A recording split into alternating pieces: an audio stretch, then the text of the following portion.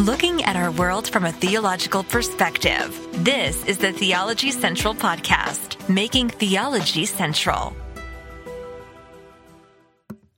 Good Sunday afternoon to everyone. It is Sunday, March the 6th, 2022. It is currently 4:02 p.m. Central Time, and I'm coming to you live from the empty sanctuary of Victory Baptist Church located right here in the middle of nowhere, Texas.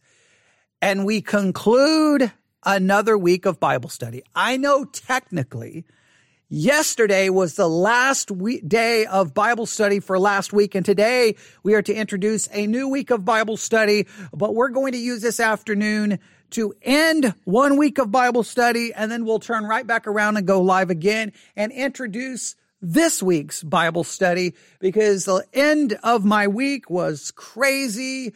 I was not able to come out here to the church and do anything, so we have to just use this Sunday afternoon to end one week of Bible study and then turn around and introduce a new week. Now, I cannot speak for all of you. I cannot. But for me, this last week's Bible study exercise, even though we did 4 messages on that Bible study exercise, I'm here this Sunday afternoon, and I have to just admit to you, I just feel like I didn't get as much out of it as I should have. Now, we took the passage apart. We outlined it. I mean, we asked some tough questions. We tried to answer those questions. I mean, we did a lot of work on it, but it just feels like that today, looking back, that there were too many distractions. I got distracted by this, and I had this to do, and I had this to do. And then I had sermons to prepare for this morning. And it's just, I kind of feel like the passage of scripture that we studied kind of got lost in the shuffle. And I always hate that feeling. I hate that feeling. But if you have not been with us, let me just tell you, last week we studied John chapter 13, verses 1 through 17. John chapter 13, verses 1 through 17. I'm not going to review everything that we talked about, but I will do this. I'm going to read the passage one more time, because that's a great way to end the week of study, is by reading the passage, because you always know the assignment I give you at the beginning of the Bible study week, which is read the passage over and over and over and over and over and over and over and over and over and over and over and over and over and over and over again, because that's such a key step in Bible study. But for the Bible study exercise, last week, we looked at John chapter 13, verses 1 through 17. So if you can open a Bible, let's just consider what was written in this section of scripture. Here we go. John chapter 13, verses 1 through 17. Now, before the feast of the Passover, when Jesus knew that his hour was come, that he should depart out of this world unto the Father, having loved his own which were in the world, he loved them unto the end. Verse 2, and supper being ended, the devil having now put into the heart of Judas Iscariot, Simon's son, to betray him. Jesus, knowing that the Father had given all things into his hands, and that he was come from God and went to God. Verse 4, he raiseth from supper, laid aside his garments, and took a towel, and girded himself. Verse 5, after that he poureth water into a basin, and began to wash the disciples' feet, and to wipe them with the towel wherewith he was girded. Then cometh he to Simon Peter, and Peter saith unto him, Lord, dost thou wash my feet? Jesus answered and said unto him, what I do now knowest not now, but thou shalt know hereafter. Peter saith unto him, thou shalt never wash my feet. Jesus answered him, if I wash thee not, thou hast no part with me. Simon Peter saith unto him, Lord, not my feet only, but also my hands and my head. Jesus saith unto him, he that is washed needeth not save to wash his feet, but is clean every whit, and you are clean, but not all. For he knew who should betray him. Therefore said he, ye are not all clean. So after he had washed their feet and had taken his garment and was set down again, he said unto them, know ye what I have done to you? You call me master and Lord, and you say, well, for so I am.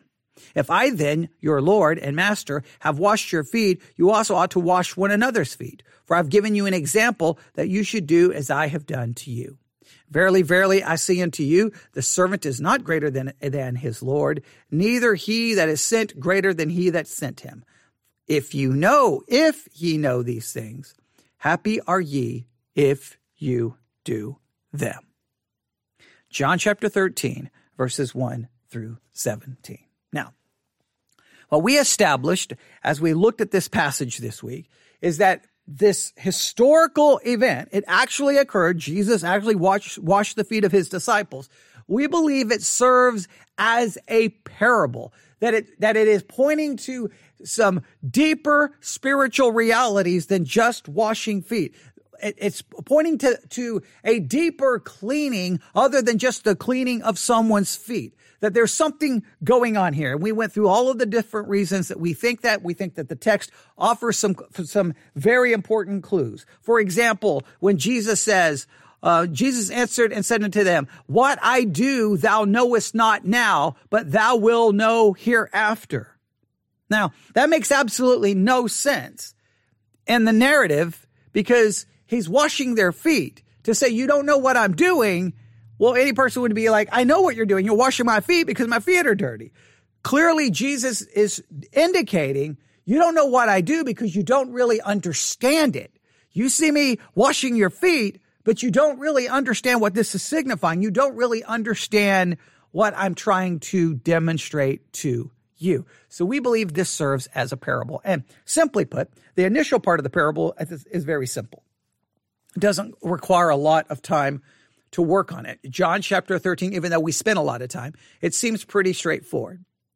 John chapter 13, verse 4. He riseth from supper. Here is, in a sense, a picture of Jesus, the eternal Son of God, sitting on the throne of glory, standing up, rising up, because he's getting ready to do something. He laid aside his garments. This is a laying aside his glory, not his deity, but laying aside his glory, taking on the form of a servant. He took a towel. This is him taking upon human flesh, taking upon the form of a servant, and girded himself. After that, he poureth water into a basin. This is the idea, we believe, of him pouring out his blood, because we are cleansed by the blood of Jesus Christ, right? Also, he brings his word to us, which is also cleanses us. But he poureth water into a basin and began to wash the disciples' feet and to wipe them with the towel wherewith he was girded. So he begins to wipe their feet with the towel that he's girded. He washes us and cleanses us through the suffering that he endured in the flesh, because the towel represents the flesh that he took on. And then if you jump down to verse 12, after he had washed their feet, he had taken his garments. So after Jesus, his incarnation, his suffering and death, well, he ascends back to the Father, takes again the glory he had before the incarnation, and then he sits down again, and well, he's now seated at the right hand of the Father. All of that pictures basically him in glory past, the incarnation, his suffering and death in the flesh, then his resurrection and ascension back to the Father, where he is seated at the right hand of the Father, from whence he will come to judge the living and the dead. It is all pictured. It's a beautiful picture. We worked through all of it. Then we spent some time looking at this very interesting back and forth between Peter and Jesus that we read in verse 6 to verse, let me see here. Well, really 6 to at least 14. And it's this use of the word wash, washed. And we saw that there are two Greek words used here. I don't have time to go back through all of this, but let me just read this section again to you. Starting in verse 6. Then cometh he to Simon Peter, and Peter saith unto him, Lord, dost thou wash my feet? He's absolutely, well, if you go back to verse 5 is where the word wash is used the first time. And after he poureth water into a basin, he began to wash the disciples' feet and to wipe them with the towel wherewith he was girded. Then he cometh to Simon Peter, and Peter saith unto him, Lord, dost thou wash my feet? Peter can't believe what is taking place. Jesus is doing the work of a servant, of a slave, and he's the eternal Son of God. Peter cannot believe what is going on. So he said, do you wash my feet? Jesus says, what I do thou knowest not now, but thou shalt know hereafter. Peter says unto him, you will never wash my feet. Jesus answered, if I wash thee not, thou hast no part with me. So there's this back and forth. Jesus like, hey, if I don't wash your feet, you have no part with me. And there's this back and forth. Then Peter's like, wash all of me. Then Jesus is like, I don't need to wash all of you. There's this back and forth. It's very interesting. And we broke it down and demonstrated the difference in the Greek words that are used. So I'm going to go to a commentary here to kind of summarize basically what we've already discussed, but then to try to leave you with something very important to consider. All right. Now, I'm going to kind of end this week's Bible study exercise really with almost giving you something else to work on, which I know is a little unfair because we're getting ready to begin a new week of Bible study. But I promise you, if you'll at least consider it, think about it, we will circle back to it either on a Sunday night sermon, a Wednesday night sermon. We will circle back to it and really make that, we may do it as a separate study, or I just may make it as another part in this Bible study exercise. But I guarantee you we'll circle back to it in some way. So, but let's go to at least one commentary on this section so you can kind of understand what's going on. All right, here we go. John chapter 13, and really starting in verse 5 and following. As Peter watched the Lord wash his friend's feet, he became more and more disturbed and could not understand what he was doing. As you read the life of Christ in the Gospels, you cannot help but notice how Peter often spoke impulsively out of his ignorance and had to be corrected by Jesus. Peter opposed Jesus going to the cross, Matthew 16:21-23. He tried to manage our Lord's affairs at the Transfiguration, Matthew 17:1-8. He expressed the faith of the disciples, John chapter 6, verses 66-71, without realizing that one of the numbers was a traitor. The word translated wash and John 13:5-6, verse 8, verse 12, and verse 14 is nipto, and means to wash a part of the body. But the word translated washed in John 13:10 is, let me see, I have to look it up. It's luo, I believe it's luo. And it means to bathe all over. So the word wash used in John 13 verses 5-6, verse 8, verse 12, and verse 14 is nipto, and it means to wash a part of the body. But the word translated wash in John 13:10 is luo, and meaning to bathe all over. So one is to wash a part of the body, the other one is to wash all over. The distinction is important, for Jesus was trying to teach his disciples the importance of a holy walk. Now, we worked through all of the Greek words. It was tedious work. I even tried to confuse people a little bit on purpose, but people figured it out, and I think we did a good job working on that. Now, here is kind of their application, and this is what I want you to pay attention to. When the sinner trusts the Savior, he is bathed all over, and his sins are washed away and forgiven. 1 Corinthians 6, 9-11, Titus 3, 3-7, and Revelation 1:5. And their sins and iniquities will remember no more. Hebrews 10:17. However, as the believer walks in the world, it is easy to become defiled. He does not need to be bathed all over again. He simply needs to have the defilement cleansed away. God promised to cleanse us when we confess our sins to him, 1 John 1:9. But why is it so important that we keep our feet clean? Because if we are defiled, we cannot have communion with our Lord. If I wash thee not, thou hast no part with me, John 13:8. The word wash The word translated, okay, let me read this again. If I wash thee, thou hast no part with me. The word translated part, it carries the meaning here of participation, having a share in someone or something. When God bathes us all over in salvation, he brings about our union with Christ, and that is a settled relationship that cannot change. The verb wash in John 13:10 is the perfect tense. It is settled once and for all. However, our communion with Christ depends on our keeping ourselves unspotted from the world. If we permit unconfessed sin in our lives, we hinder our walk with the Lord, and that is when we need to have our feet washed. The basic truth of Christian living is beautifully illustrated in the Old Testament priesthood. When the priest was consecrated, he was bathed all over, Exodus 29:4. And that experience was never repeated. However, during his daily ministry, he became defiled, so it is necessary that he wash his hands and feet at the brass laver in the courtyard, Exodus 30, verses 18 through 21.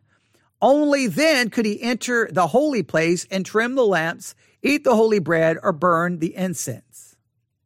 The Lord cleanses us through the blood of Christ. That is his work on the cross, 1 John 1, 5 through 10.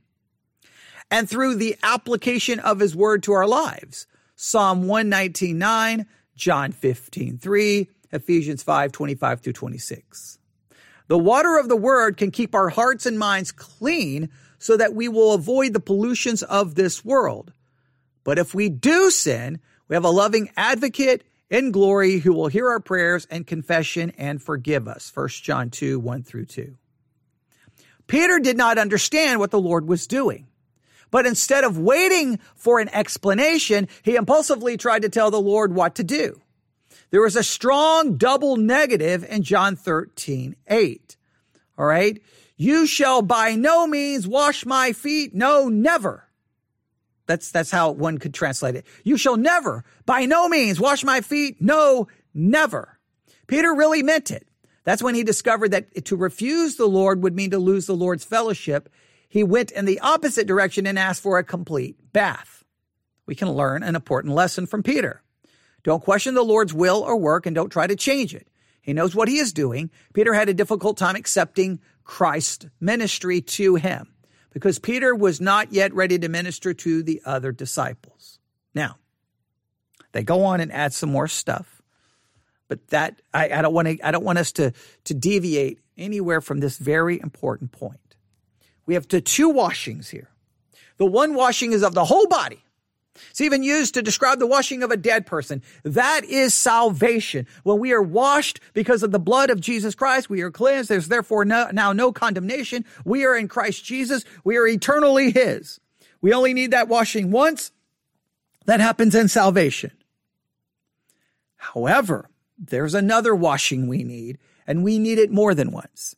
We need it over and over and over, and that is a washing of just the hands and the feet. That is the washing that we need of the daily dirt that we pick up and living out our Christian lives and trying to live our lives out.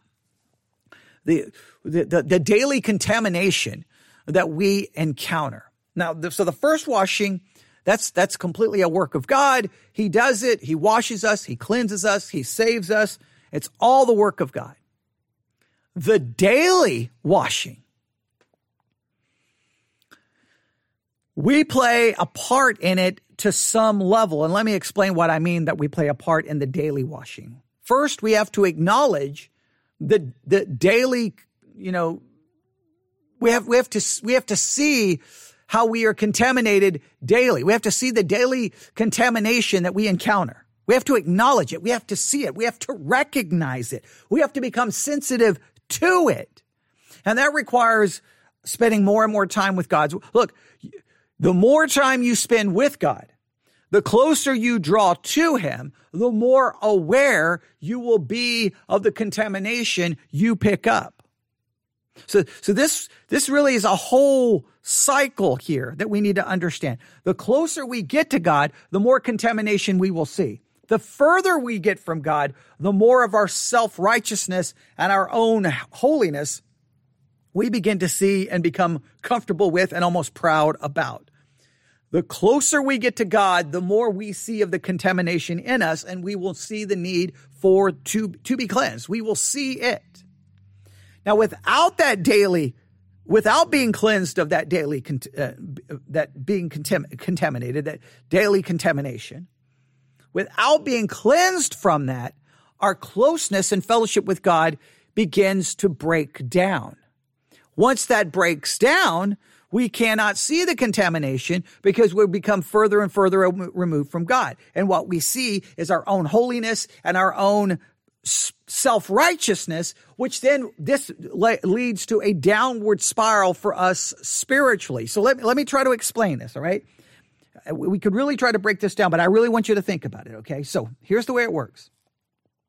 The closer you get to God, the more you will see your sin. You will see the daily contamination that you have picked up, the daily defilement. You will see it. You'll be convicted by it. You'll be broken by it, which then should drive you right back to God, to Christ, for forgiveness, to be washed. So the closer you get, the more you see. The more you see, the more you're driven back to Christ. That's kind of the circle, the way it's supposed to work. I get close to God. I see how messed up I really am. I see the daily contamination, the daily defilement. This drives me right back to Christ. So this keeps me humble. It keeps me connected to Christ. It keeps me drawing closer to Christ, and I begin to advance spiritually. All right? But if it begins to break down, typically it breaks down this way.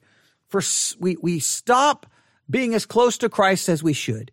We become apathetic. We become complacent. We take Christ for granted. We get distracted by other things. We replace our love for Christ with the love of things. And once that starts happening, sometimes it's very subtle. We stop seeing the defilement in our life. We become almost content. We almost become, self-satisfied and self-righteous. It's the beginning of the end spiritually. We're going to find ourselves in trouble. We start thinking we're so good, and we may start condemning everyone else. Okay? Then everything begins to break down. As you lose that closeness to God, you don't see your sin, which therefore will drive you even further away from God. So all we can do is work to get close to God so that we see that defilement. Then we confess and we go running back to God. But that's the way it works. We have to make sure we're in the correct cycle there. Now, this is very important. This is very important. So we want to stay close to God, but we also have to work on being washed daily, a daily washing of our Christian life. And it to me, this text, I love the picture of the priest, right? The priest, when they're brought into, from Exodus 29 and Exodus 30, when the priest was consecrated for the priesthood, he's bathed all over. However, he had to wash his hands and feet in the brass laver in the courtyard so that he could enter in and do ministry. So even though he had been completely cleaned, he has to do that daily washing, that washing so that he can enter in. So we have to ask ourselves, what does that daily washing look like in our Christian life? What does this look like? And I know I can just throw out some scriptures right here, but I want us to think about from the most practical, I want us to be as practical as we can be. I can throw out some verses and everybody will be like, amen, that's how we're daily washed, but it just becomes verses we may memorize, verses we may know, but I don't know if it ever translates into anything meaningful in your life and my life. So let me ask you, what does your daily cleansing look like as a Christian? What does it look like to daily go through a spiritual cleansing, a spiritual shower, to get rid of the daily defilement, the daily contamination that you pick up? Because if we don't get the daily cleansing, it moves us further and further away from God. And if we get further and further away from God, then we become less aware of the defilement and the contamination that is upon us. So once this thing begins to break down, it's just a downward spiral, spiritually speaking. So what does it look like? What does it look like? Well, I'm going to throw some ideas out here. All right. It seems that there are two basic concepts at work here: Scripture and confession. Scripture and confession. Now, I can say Scripture here, and people are like, amen. I read the Bible every day. Okay, I think just reading the Bible every day is good for knowledge, helps you retain what's there, helps you with your observational skills, which is very critical to Bible study and interpretation. I don't know, and I may even challenge, that just daily Bible reading may not give you the spiritual cleansing that you may think that it will. Because in many cases, you just read and move on. Just reading it, putting some of it in your mind, I don't think really works and moves you towards actual daily cleansing. Some may say Bible study. Okay. Now, I think in some cases, or a large portion of Bible study, is about observing the text, trying to figure out outline, who's speaking, to whom are they speaking, timeline, background, and you do a lot of that kind of work. And if all your Bible study is really focuses on knowledge, it's great because we want to grow in our knowledge, and that knowledge is critical. But I don't know if that will truly provide a spiritual cleansing. Some may say, well, memorizing Scripture. Okay, I think memorizing Scripture is obviously important, and it may help to some level with cleansing, but in some ways, memorizing Scripture is more about trying to keep you from sin than I think necessarily cleansing you from it. The Bible does speak of the washing that comes from God's Word. I do believe it washes us. But I believe there is a specific way we have to approach the text in order to truly be washed. And that is application.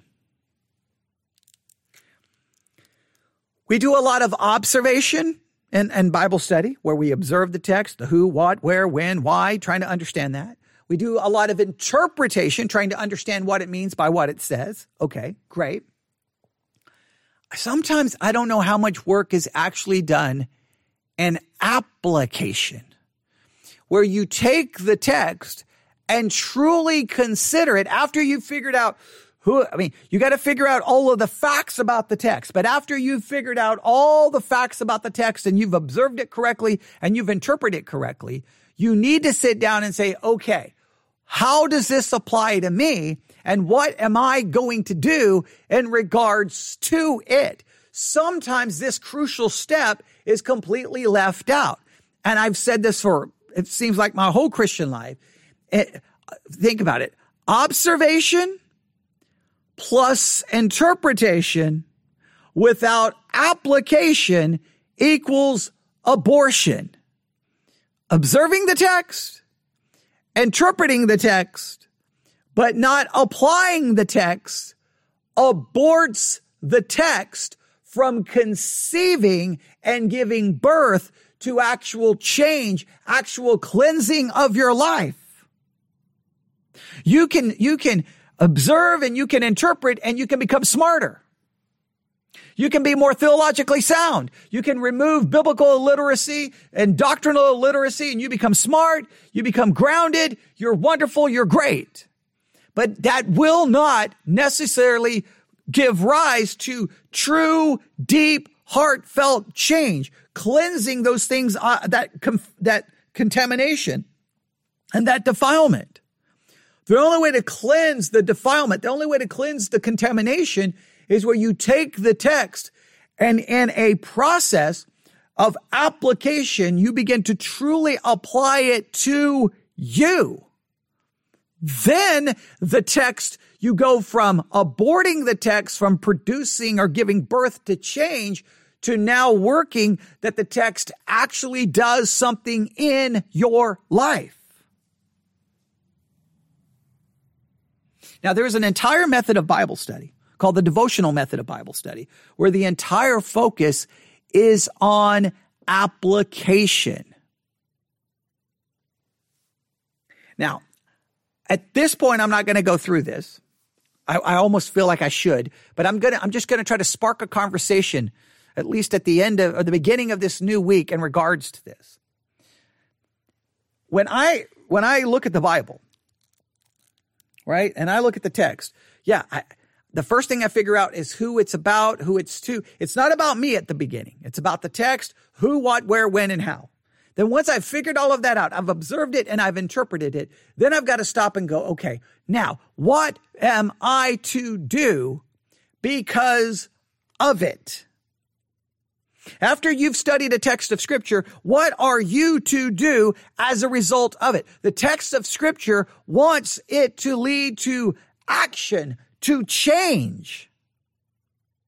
If you don't stop and write out what should you do, or what are you going to do in light of the passage of Scripture, I don't know if it really cleanses anything. It just may cover up the contamination and the defilement with a robe of self-righteousness where you feel satisfied because you did some Bible study.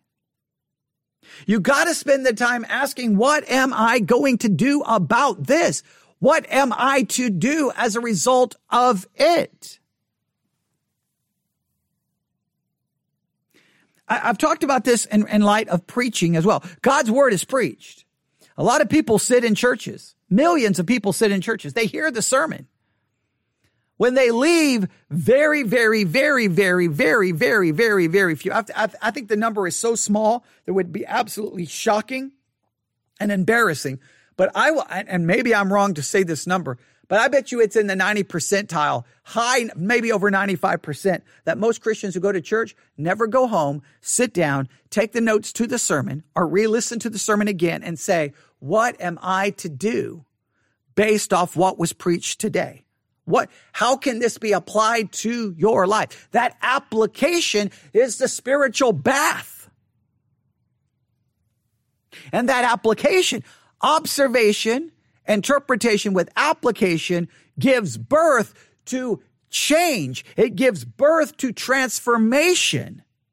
But it requires the effort of actually applying it. If all we do is listen to sermons and we don't stop to go, okay, what am I to do based off what I just learned, and you do nothing, yes, it's still wonderful that you listen to the sermon because you're still growing in the knowledge. That's wonderful. You're still growing in your understanding. The danger is you're aborting the text from producing change in your life, and typically the end result of that will be spiritual arrogance and pride. We have to become proficient at application, where we stop and look at the text and go, okay, what's here in this text? What is in this text, and how can I apply it? What are you to do as a result of the text? I'm just going to give you a simple question to ask yourself. What are you to do as a result of that text? What are you to do based off the text that was preached to you today in church? What are you to do based off that? What can you do? What should you do? There has to be some kind of application, or the scriptures. Think of it this way. You need to translate, or think of it this way. You need to see an incarnation take place where the word that's on the page is incarnated. It is moved from the word to your flesh. It's now in you. It begins to manifest itself. It begins to reveal itself working in you. But if you don't, this doesn't just happen by accident. It requires work, time, and effort. There's application. The second thing, I think, is confession. And I think this goes hand in hand with application. If I'm really considering what am I to do with this text, sometimes what you're to do with the text is you just acknowledge your sin. You acknowledge where you fall short and you go to confession. Application leads to confession. Application leads to confession, which should lead to a cleansing and a change. You need application and you need confession. You need application and confession. How are you in confessing your sins? And when you say confess your sins, I'm not talking in some generic way. At the end of the day, you're like, Lord, forgive me of all my sins. I'm saying, Lord, here are the sins I committed, naming them by name, being honest. Sometimes you're like, Lord, I know it's a sin, but I struggled with it today, and I know I'm going to struggle with it tomorrow. It's just being brutally honest with God about the sin. You need application of Scripture, and you need confession of sin, weaknesses, struggles, motivation. You just got to lay it all out before God. I will argue that most Christians do very little work on application. And many never truly confess their sins in a meaningful way other than a very generic way, like, Lord, forgive me for all my sins.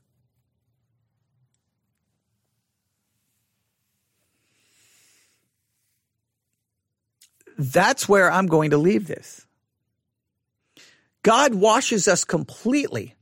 We're dead in our trespasses and sins. He washes that dead body, and we are brought into relationship with God. We are saved.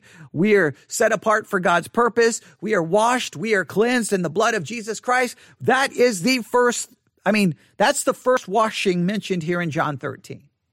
But there's another washing, and it's the daily washing of the hands and the feet. And we all need this because daily we pick up contamination and defilement. And this cleansing, this washing occurs through the application of God's word and confession. That's what I want you to consider. There's more I could say, but that's what I want you to consider. Yeah, I'm going to stop right there. Okay. Now, some of you may not know the devotional method of Bible study. Some may not even know that method of application. If you do not know it and you would like me to teach it to you, just email me, newsif@yahoo.com, newsif@yahoo.com, and I will teach you the steps so that you can start working. But right now, it's just a basic question. What am I supposed to do based off this text? What am I to do? Sometimes one of the things it may lead you to do is to confess your sins before God because you're going to be convicted by it. Sometimes it's going to require a specific action to follow, or an example to follow, or an example to avoid. I'm already kind of giving away the devotional method, but you get the idea. All right. That concludes last week's Bible study exercise. We will introduce new week of Bible study exercise here soon. All right. I feel like I should say more. I'm telling you, there's just so much we did not get to, but there you have it. There you have it. All right. And just so that I'm going to make sure I had the right, the two Greek words, nipto, there's no problem. Maybe I may have said nepto, but nipto, there's no problem with that one. And I think the other Greek word, I think it's John 13:10. I got to look it up really quick. John 13:10. I think it's luo. I think it is. John 13:10. I don't know why I don't have it in my notes. John 13:10. Let's see here. Where's the Blue Letter Bible app? Where is it? Here it is. John 13. Now here's verse 10. I'm almost positive.